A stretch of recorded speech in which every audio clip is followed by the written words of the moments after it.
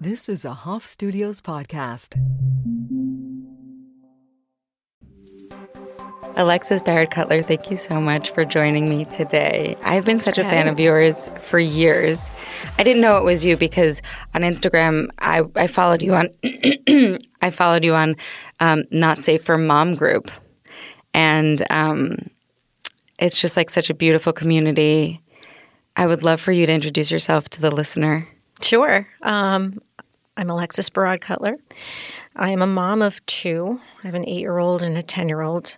I describe myself as a writer by trade. I'm a journalist. I'm a children's book editor, children's book writer, a ghostwriter, and now I write narrative, nonfiction, memoir type stuff. So cool. And Not Safe for Mom group, I started maybe in 2018 because I felt like at the time on Instagram there was just the aspirational mom, you know, the beautiful countertop and the kid and the, you know, beautiful there's like ruffles on everything that they're wearing and they're running in grass a lot. Running in grass and the mother looks perfect, and there were a couple other that mother like never yells. She never loses her. No, never. She gets down on and her she's level. rich. So rich. She loves her husband. Her husband's hot. The in sex shape. they have, Very one can great. only imagine. Yes. And so I was hating myself. Like at this point, I had postpartum depression and postpartum anxiety and psychosis and like all that crap. I hated my baby. Thought he was going to kill me. The first one. My first one, yeah. I thought he was really trying to kill me. We can go into that some other time or later. But I needed a space that reflected back to me the experience that I was having.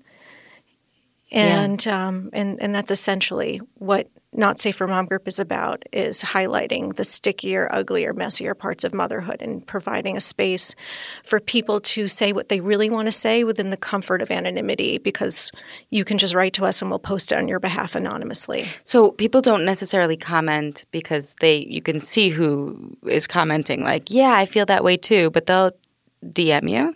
We get like 100 DMs a day. Wow. How do you keep up with that? I have a person who reads my DMs. Wow. My community manager, Julian, is amazing. And she not only reads them, but she responds. And people expect her voice now, you know, when they're writing to us. So, well, I once was in your DMs about I was taking 5-HTP while I was pregnant with my daughter, and it was like I was so nervous because it was like I was almost done with my pregnancy, and I don't know. I was like, no one's helping me out, and I had reached out to you. You said that your dad is like an OBGYN. Yeah, he's a fertility specialist and reproductive endocrinologist. Well, that's very it is nice. It is. Convenient. Well, I wanted to be a gynecologist. Oh. You're like very into women's health, yeah. Really? And reproductive health, yeah. Wow. Yeah. How does that like sort of bleed into your life now, do you think? Well, I started I co-founded a nonprofit this year with a bunch of other women in the motherhood space you probably know, CEOs, thought leaders, writers, doctors. It's called the Chamber of Mothers. And the 3 pillars that we're focusing on are maternal health, affordable childcare and quality childcare, and paid leave. Wow. And those all kind of wrap into one another and are so interconnected. So how do you go about making change? Well, what do we do? Right. So a lot of women, including me, until I got into this work, thought that change was something done by people in power and, you know, basically 50 to 60-something white men. But when we started telling women on Instagram, like, here's the problem, here's who we need to Manchin, for example, we can actually make something happen. And so we created this viral campaign when we first started, when paid leave was cut from Build Back Better.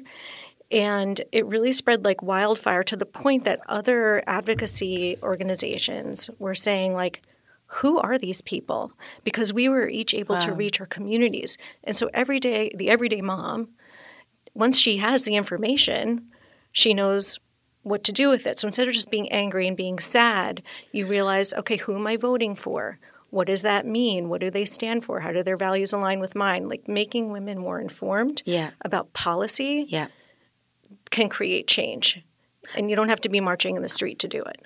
Although marching in the street is nice. It's great. Sure. It feels good. It feels good, but you might have to go to the grocery store to feed your children. And on the line at the grocery store, you can mention these people, right? You can do something while you're living your life. Yeah, exactly. That's pretty powerful.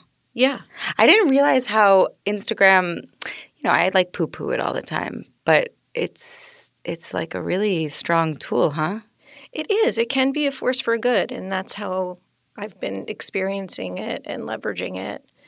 And there are more people that want things to change than we think and that are willing to help. We have like thousands of women wrote to us like, what can I do? What can I really do? I want to help. I want to do something.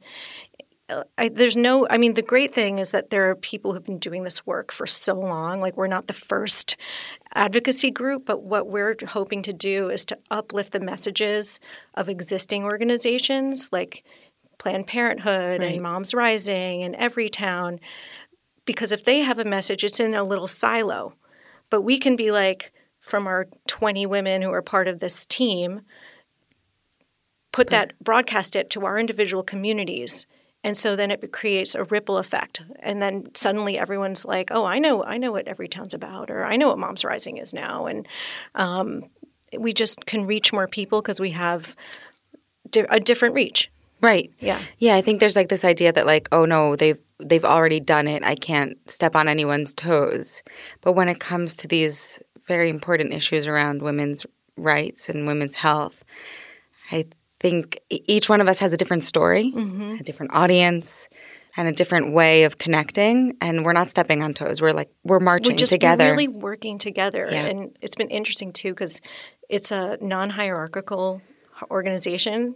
So no one's really in charge, which is so feminine, awesome, but also hard. It's hard, yeah. But we try to describe ourselves as a flock of birds, where there's someone in the front of the V, and sometimes you need to fly to the back of the V, right? Like my whole family has COVID, or I have a huge deadline. So I wonder if so far it's working. I wonder if this success can mean something for other organizations to be more V-led. Yeah. Well, yeah. Oh, I like that. When I'm on set, either directing or acting, it's always really interesting to have a director who's a woman. It's rather V-led. Yeah. There's always someone, here we are in the loving arms of our executive producer, Laura Lucetti.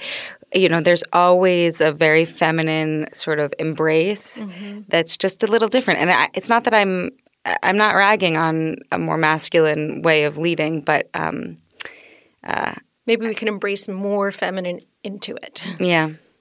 I want to talk about you. Okay. I want to pivot and talk about you. It. Yeah, okay. Yeah.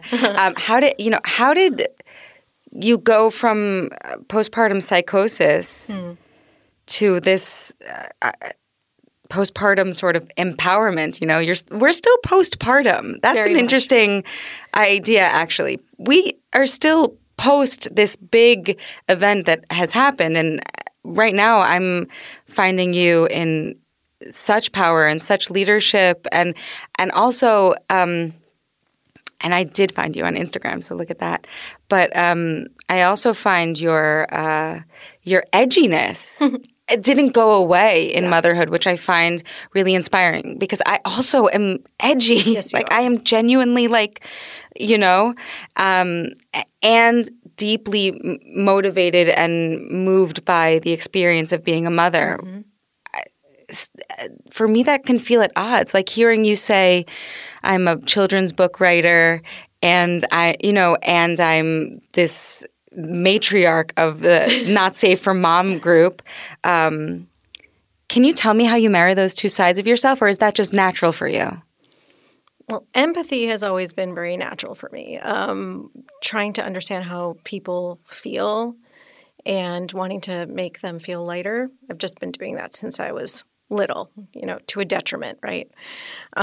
Taking on too many of other people's feelings can really weigh you down. So that was a journey in leading this community and in learning what I can do to lessen the emotional load. To go back to your first question, which was like, how did you get from postpartum psychosis and like helplessness and overwhelm to a feeling of power? I think that there are a couple things. I was not in a good place because I was so unsupported when I became a new mom. We were the first people in our friend group to have kids and didn't know at all what to expect. Didn't even think that much about like, why are we having children? It was just what you do. It's like I'm going to meet a nice Jewish guy and then I'm going to get married and everyone's going to be there. And then about a year later, we're going to start trying. Oh, and we got a dog, And then it wasn't until years later, I was like, why did I have, like, what was my reason for having children? I didn't even really, it just was what one did in my head. And we didn't think about having a nanny. We didn't think about my postpartum care. We didn't think about ever having a C-section. And I had an emergency C-section with my first and then a planned with the second. And day 3, I think we were hosting Rosh Hashanah. Like it was Day 3 after you had a baby. Yes. Yeah. After I got home from the hospital. And I was doubled over. My stomach was still distended. It hurt to move. And I was doing laundry and going up and down the stairs. Like nobody knew. We have to take care of her. And we also have to help preserve her sleep. So a lot of postpartum psychosis and depression can happen when you're dead sleep deprived, right? Yeah. And my husband has a big job, and he was like, I can't really help you at night. And that was a huge blow, like a gut punch. I was like, wait, what? And he's like, well, this is your job and this is my job. Yeah. Luckily, he has grown so much from those days, but at the time, that's where we were. And I felt like such despair. And it wasn't until I went to see my OBGYN, who I love, and it was like a visit, maybe 2 months out. And she was like— The 6-week visit? I had to go back a couple times. But this visit, she looks at me and she's like, where did you go? And I said, what do you mean? And she's like, the light went out. You were such a light. Like your whole pregnancy, you were just so happy, and I don't see you anymore. Thank God for her. Oh, my God. And that's when I realized, what I'm going through isn't something that I made up or that I'm creating. It's actually a thing. And she asked me questions like from a checklist. And I was like, yes. Are you reading my diary? Like it was nuts. And this is 10 years ago. We still weren't talking about postpartum depression. It was taboo. Yeah. Now it's like, here's my postpartum depression story. Here's my blog. Here's my line of clothes for it. Yeah, but I think part of the reason why Laura and I were so into this for the Mom Curious podcast is like, I don't think people before they get pregnant do think about what it's like, and also maybe they don't want to. They don't want to. They have a life to live. They have careers they have relationships. They have stuff going on.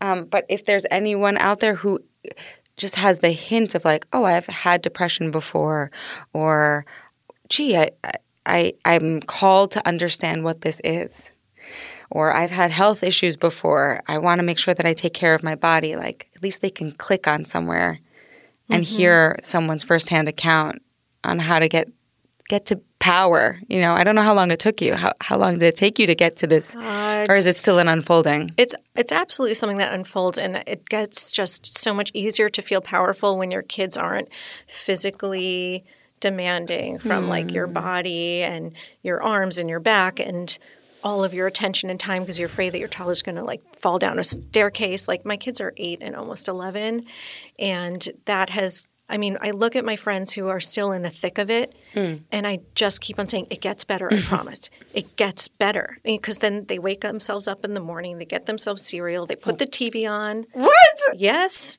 Yeah. It's amazing. Wow. If you need to rely on iPad, there's nothing wrong with it in my mind. Then they'll read for 2 hours later that night and put themselves to sleep. Wow. Weird. And I'm like, where doesn't anybody need me anymore? So I'm getting a puppy because I'm feeling like what happened to that dog? My Ernest died. He passed last July. I'm so sorry. Get that dog. I'm getting my new dog. A Took puppy? a year. A puppy. A puppy's like a baby. A puppy's going to keep you up at night. I'm Just excited. a heads up. I know. Puppy's a real thing. I'm ready. Yeah. Okay, good. Just not for another baby. So Yeah. So how is your relationship with your son now? it's night and day. I never could have imagined when I was a new mom and he's lying. I put him on the counter, in like a bunch of blankets so I could wash the dishes. And I remember looking into his eyes and thinking, he's planning my demise. He's planning it. And it just seemed like the only logical thing. Why would you make me feel like I'm going to die? Like you came and now I feel like I'm going to die. It must be coming from you. I mean, it's crazy. But that's I really thought that he had some kind of ulterior motive as like a 4-month-old. Wow. Yeah.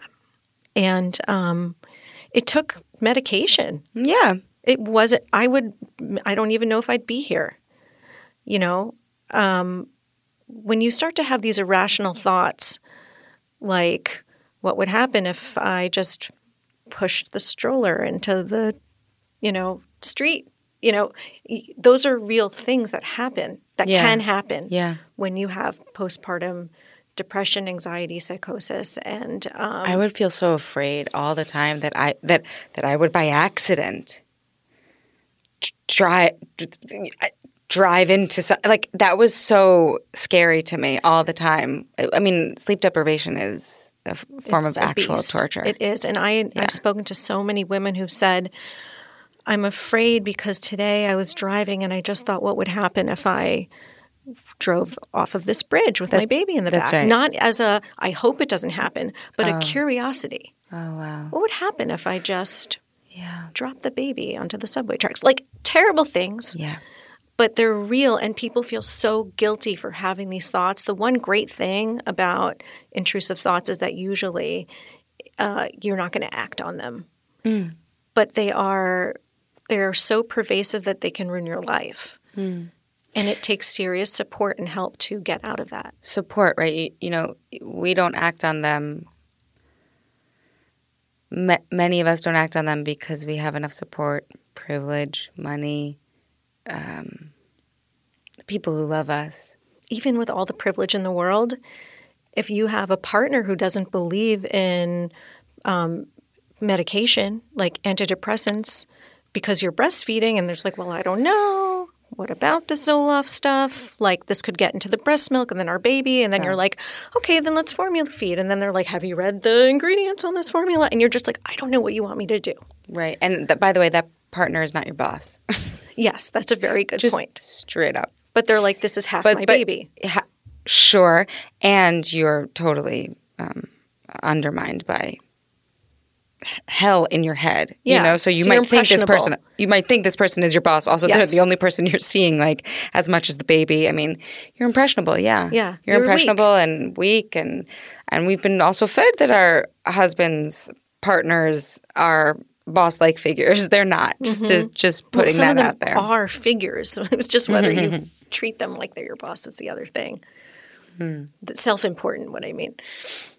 Yeah. I mean, when you're that sick, and it is sick, right? Yeah. Like when you're that sick, like it's hard to love yourself.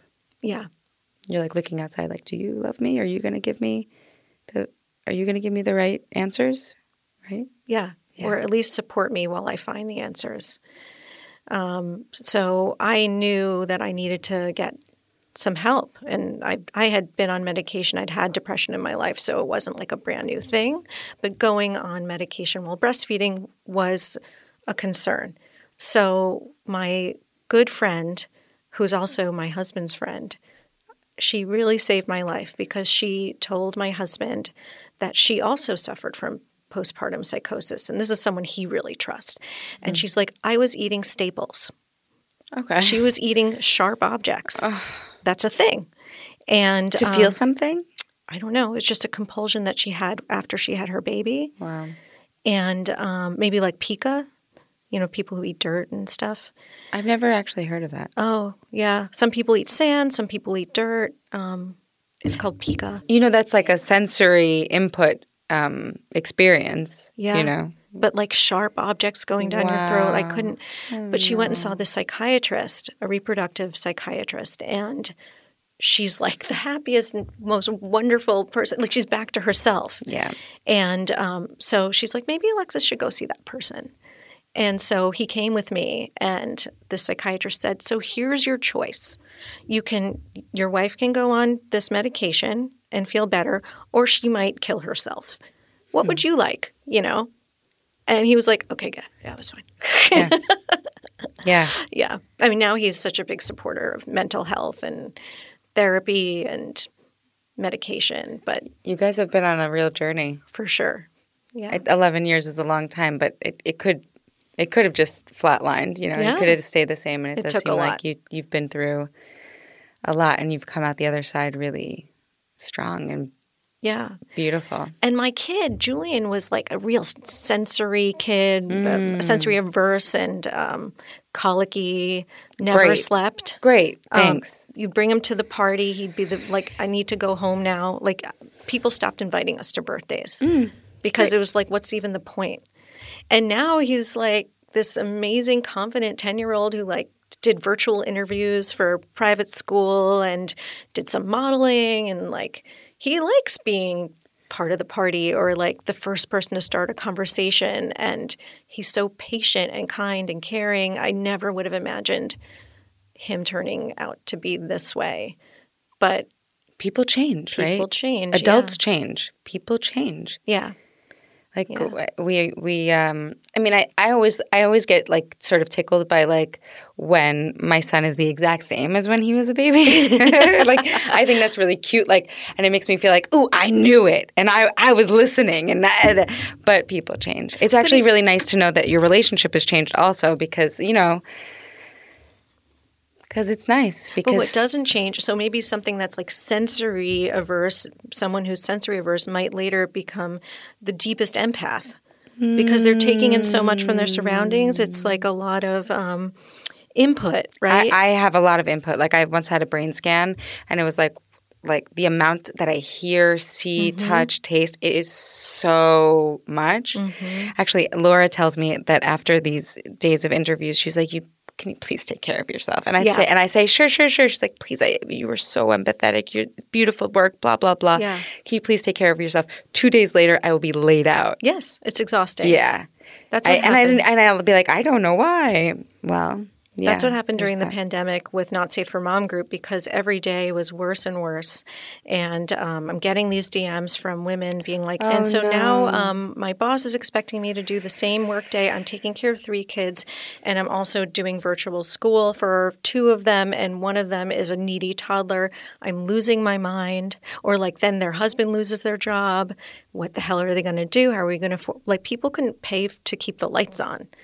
And and then people who were in the middle of IVF and all of those things that got interrupted. I was receiving these messages, and it just felt like they were all sitting on my head. Right. And I started to get depressed. Right. And I And wasn't it wasn't functioning. yours. And it wasn't yours. mine. No. Well, thank God it wasn't yours.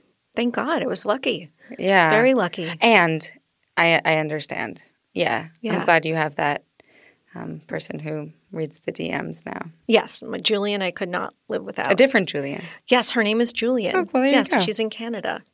And Love a Canadian. yeah, she is my right-hand person, and the first person on the team, really, and just one of the OG mom group ladies. Wow. Yeah. Actually, my whole team came from Not Safe for Mom group. Really? Mm-hmm. I want to talk about your second child. Yes. How was that experience from the get? Such a different kid. And such a different you, Such no? a different You were already me. on Zoloft. Yes, I was Okay. on Zoloft. I Thank stayed God on for it. Zoloft. Thank God. Yeah. Really, for me, a lifesaver, and for a lot of people I know. And also I learned from the first time that I need support. Yeah. So I got a night nurse. Yeah. I got a nanny. I knew that after a C-section, I'd have to rest. You know, like there were just things that now I was armed to do and to know. And at first, my husband's like, I don't really want someone in our house. But then, like, this woman, Clavia, our night nurse, was so amazing. I still recommend her. It's like, 8 years later. And he saw like, oh my God, this is saving our marriage. Like both of us sleeping and having dinner together, like what a blessing. Yeah. And so to have a stronger partnership, to have a stronger sense of self, better health, all of that, I think is why I look back at Gavi, my second born, as being like such a positive motherhood experience. Like they just were always, my friends would call Gavi the happiest baby in Brooklyn because they were just like a delight, like always smiling. And it makes a difference, when you have like a happy baby. It does make a difference, of course. So Gavi, I'm saying they because their pronouns are they, them, which they announced to us during the pandemic when they were in first grade. How did they even know? Well, since they were 3, we knew that Gavi was different. Since they were born, they were different than your first. Very different, but like different from a lot of other kids that we knew. Would gravitate towards dolls, art, My Little Ponies, doll houses, dress up, fairies, ballet, but ballet in a tutu, I saw videos of them before the pandemic. Yeah. Dancing around your apartment in a tutu, and I thought, oh my God, what a great mom. What a cool kid. Yeah. It was a little bit of a reveal. It's not like you outed them, but I follow you pretty closely, and it was interesting to watch. I mean, it was interesting to experience as a parent, and then with the lack of support again around us, like our family members weren't like, great, so happy that they found who they are. Like it's still a journey, and they were the first kid in school, in their school, to wear a dress to school. There was no literature, no picture books about being non-binary or trans. And we live in Brooklyn, you would think, but it's. I had to give the teacher all of the books this year and last year, and luckily we had teachers that embraced it, and especially this year in second grade, this teacher like made such an effort. Like the pronoun thing was not easy for her. I don't think it's easy. It's not easy. It's not easy, but she tried so hard, and then the kids. They all got it like this, and then be like, Miss Melissa, no, remember they, them. Like, but the way that I think Gavi came to it was we just constantly supported them in what they asked for. And it wasn't like the minute Gavi said, I want to wear a dress, we were like, great, let's go shopping. Like It definitely took us time. We'd be like, you can wear this at home. And then when we saw that they didn't want to be a different person outside of the home, we'd be like, you want to wear this tutu thing? God. They're so intact. They're so intact. I don't want to be a different person outside that I am inside. Would you? No. No. I mean, I'm socialized to behave, I guess, a different way at home. But gosh. Yeah. It's not right. No. And they knew that. And people are like, you're indulging, Gavi. And I'm like, in being happy? I don't quite understand. And, well, life is going to be hard for them. Life is hard for everybody. Life is hard. And if this gives them joy, then and they have access to joy. Yeah. Isn't that what we want? But books really help. So okay, yeah. So what books? So we had like a house for everyone. I can give you my favorite list of books for like your starter non-gender conforming child or your mom who doesn't get it at all. I gave my parents the picture books. Yeah, because they explained it so clearly. There's that book with the kid who has the dress and wants to wear the dress to school, and Jacob's new dress, and then Jacob's room to choose, and there's so many wonderful books, and we just read these books, and like we would read, our book about marching, and our book about sharing and feelings, like all that stuff, and. Yeah. I think that you're not like, so listen, you could choose between being trans, or you could be non-binary, you could be binary, we didn't even have to do that. You just read, and then eventually they absorb what they need to, and they cling to the things that they feel and I'm talking about children as right now when I say they, resonates with them most. So you knew that Gavi was a little different when he at the time was 3. Mm-hmm. I would just assume he was gay. Gender is different from sexual orientation. Yeah, tell me. So your gender identity is the gender with which you identify most. So you feel like a girl. I feel like a girl enough. You feel that the sex that you were assigned at birth is reflected in your identity. I mean, I'm a special case, but sort of. Yeah. Okay, I'm sorry. So people listening, many people, because it's just the norm. I mean, I guess I'd shrug my shoulders and say, yeah. Okay. Enough. Right. Yeah. Enough that it doesn't, like when you look in the mirror, no, I don't want to tear your skin off kind of thing? I don't have gender dysmorphia. Okay. No. I'm not an expert. I'm just saying this is what I know. Yeah. But sexual orientation is completely different. I mean, first of all, at age 3, at age 6, children don't have sexuality. That's right. Yeah. So that's not even on their minds, like, who am I attracted to? Right. So when I say a 3-year-old is gay, well, they don't have sexuality to be a homosexual. Right. Mm-hmm. So when you come into your own sexuality and your sexual identity, then you can decide, who you're more attracted to. Mm-hmm. But in terms of gender identity, it's this feeling of, for Gavi, it's I sometimes feel like a boy and I sometimes feel like a girl. So that's where the non-binary comes from. If they felt like more of a girl, if they were like, I always feel like a girl, then their gender would be female. Yeah. Their sex assigned at birth was male, but their gender would be female if they wanted to be, if they didn't want to be, if they knew that they were female. It's just something you know. Yeah. And then that would be considered trans, a trans girl. Yeah. And even if you don't take any action on that, if you feel that feeling, way, if you identify as trans. Yeah. Well, if you don't take any action, if you're not supported at all, if your parents are like, I want you to play softball and you have to wear that shirt with the mitt on it and say mommy's little dude, and we don't do this in our house and you can't dance and you can't sing and whatever it is, you would have the most unhappy kid. And that leads to depression later in life and suicide. Yeah. In kids that aren't supported in their gender identity. Did it ever feel hard for you to support them? It feels hard because the world is not built for kids like Gavi. So, like, I go to a restaurant. Am I going to give a lecture to the waiter? Like, oh, when we say they, we just mean this one. Like, wow. It's hard. But I'm not going to say he just to make the waiter happy. No. So sometimes I do explain it. I'm like, oh, their pronouns are they, them. So they're going to have da-da-da-da-da. Great. Yeah. And the waiter likely doesn't care.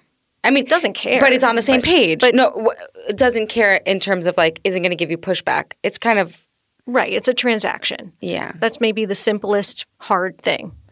But it's hard. But it's hard because like if I let that go, then Gavi doesn't feel seen. It would be like if your name is Danielle and everyone's like, Daniel would like, you'd be like, that's not my fucking name. Yeah. If my own parents would say my name wrong, that would be really hurtful. It would be so awful, right? Hurtful, really? It would really hurt. Mm-hmm. Yeah. Wow. Yeah. And then it's just hard because there's not, they're like the only one in their class. But even when I would watch those videos of Gavi earlier on, they're the only one because they're it. They're the only Gavi. Yeah. Like, there's got to be that. That too. There's that too. Yeah, they're just their own person. Special, right? It's hard to, all children are special, but it's hard to describe Gavi and people be like, oh, I recognize that. I know that person, Yeah. Yeah, I call him like my magic pixie child. I know we're wrapping up, which is like I could talk to you forever. Wow, that went by really fast. It did go by really fast. Yeah. This is my disappointed sound. I'm like, oh no, there's more. There's got to be more. Maybe you'll come on again. I'm happy to. Yeah. Thank you for asking all those questions. Which ones? Oh, the hard ones where I'm like wrong. No, and I say about first of all about psychosis, about anxiety and postpartum, and then asking about how did you know and what's it like to not feel supported, and what's the difference between gender identity and sexual identity. Those are really great questions, and I wasn't born knowing them. Yeah, what I'm learning in this process is that like I have to ask. Yeah. If I really want to understand, if maybe one of my children is non-binary, if maybe one of the children, of the parents listening or the soon-to-be parents listening is non-binary, I got to ask, like if I'm going to be wrong. Sometimes I say things that may insult, but it always comes from love. So I don't think it ever does insult my guests, but I just feel like people don't know. If you come from a place of curiosity, there's another way of pretending that you're curious but being antagonistic. Oh. Yeah. In my day, we just, how come all of my peers are not suffering from depression and they were gay and like no one identified as non-binary when I was younger and they're fine and it's like, how do you know? How do you know if they're fine? That wasn't an opportunity. There wasn't an option. So sometimes I get like cross-examined with the implication that like I created this. Oh, it's probably because I really see this beyond gender and I really honor you as a mother. Like I really see you as someone who's, supporting this child who, as we say, every child is special, like each person is so individual. And the fact that you could see that, love that, support that, no matter what is so inspiring to me. Whether he, they, she, anyone is dealing with their gender, their sexuality, when we're talking about like the interests of children, they matter. Mm-hmm. When we talk about like the way a child identifies, I'm a dancer. If you take that seriously, that's what moves me most. I mean, I think, of course, it's an interesting topic when we talk about, gender and all of this, but to really be a supportive mother like that, that's inspiring. It's really cool to also have a supportive dad. Yeah? What's that like?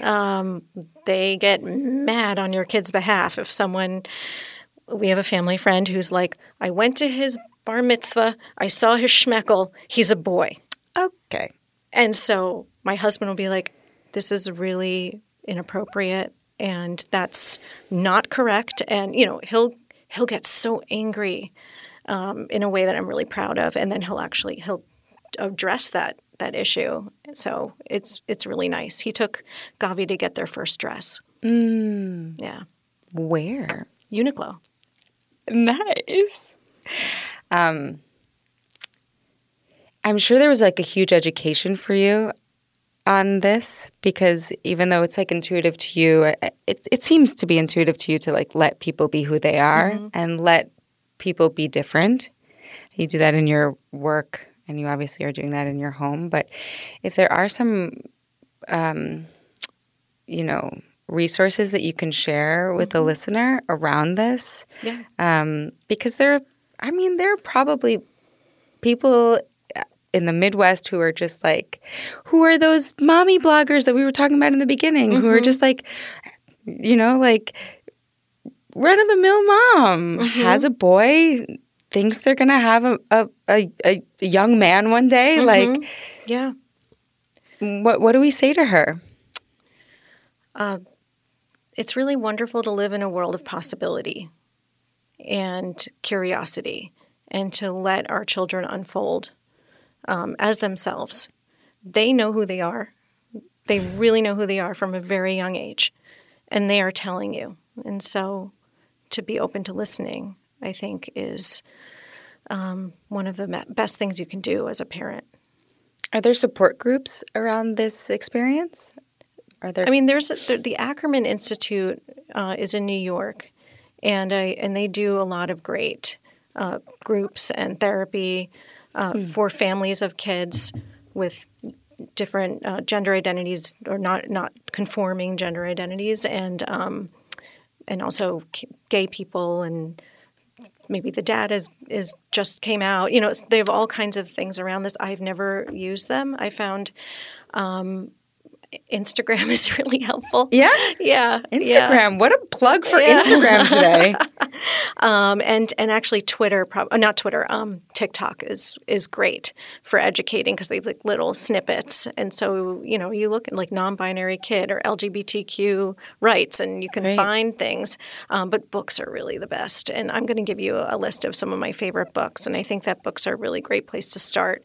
So grateful. Thank you. And then another book that I have that helped me for parents about I think it's called the Gender Creative Child. Because the truth is, I don't think they're like that. That the younger generation is as confused as we are. Certainly, as our as our parents are.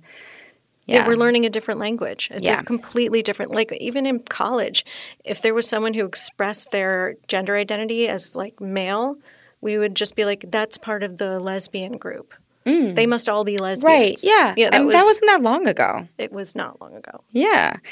Yeah. Says a person who thinks 20 years ago isn't long ago. But Same. whatever. It was yesterday. Guys, whatever. It was yesterday. But I'm glad that we are come your a long elders way. and we're so glad that you're listening. Yes. We are the witches. Where can we find you? Where can we get more of you? At Not Safe for Mom Group, though I'm not very visible there. I am this force behind it. The listening force. Yes. We have a podcast, too, called the Not Safe for Mom Group podcast. We just started it this year, and we bring on moms to tell the stories they would never say anywhere else or tell for the first time, anonymously if they choose. We also have some great authors. We had Angela Garbus on, which was really amazing. And so you can find me on the podcast at Alexis Barad-Cutler to, just watch pictures of my kids. They're cute. Frolicking in the sand. They're really cute. Yeah. And at Chamber of Mothers, which is the nonprofit that I co-founded. I'm so excited about that. And I'm so thankful for you. Thank you. I'm really so grateful to be here. I've always wanted to spend more time with you, so this was really nice. Well, in Brooklyn. Okay, yes, here we go. Be better. Yeah. More efficient. Thank you. Thank you.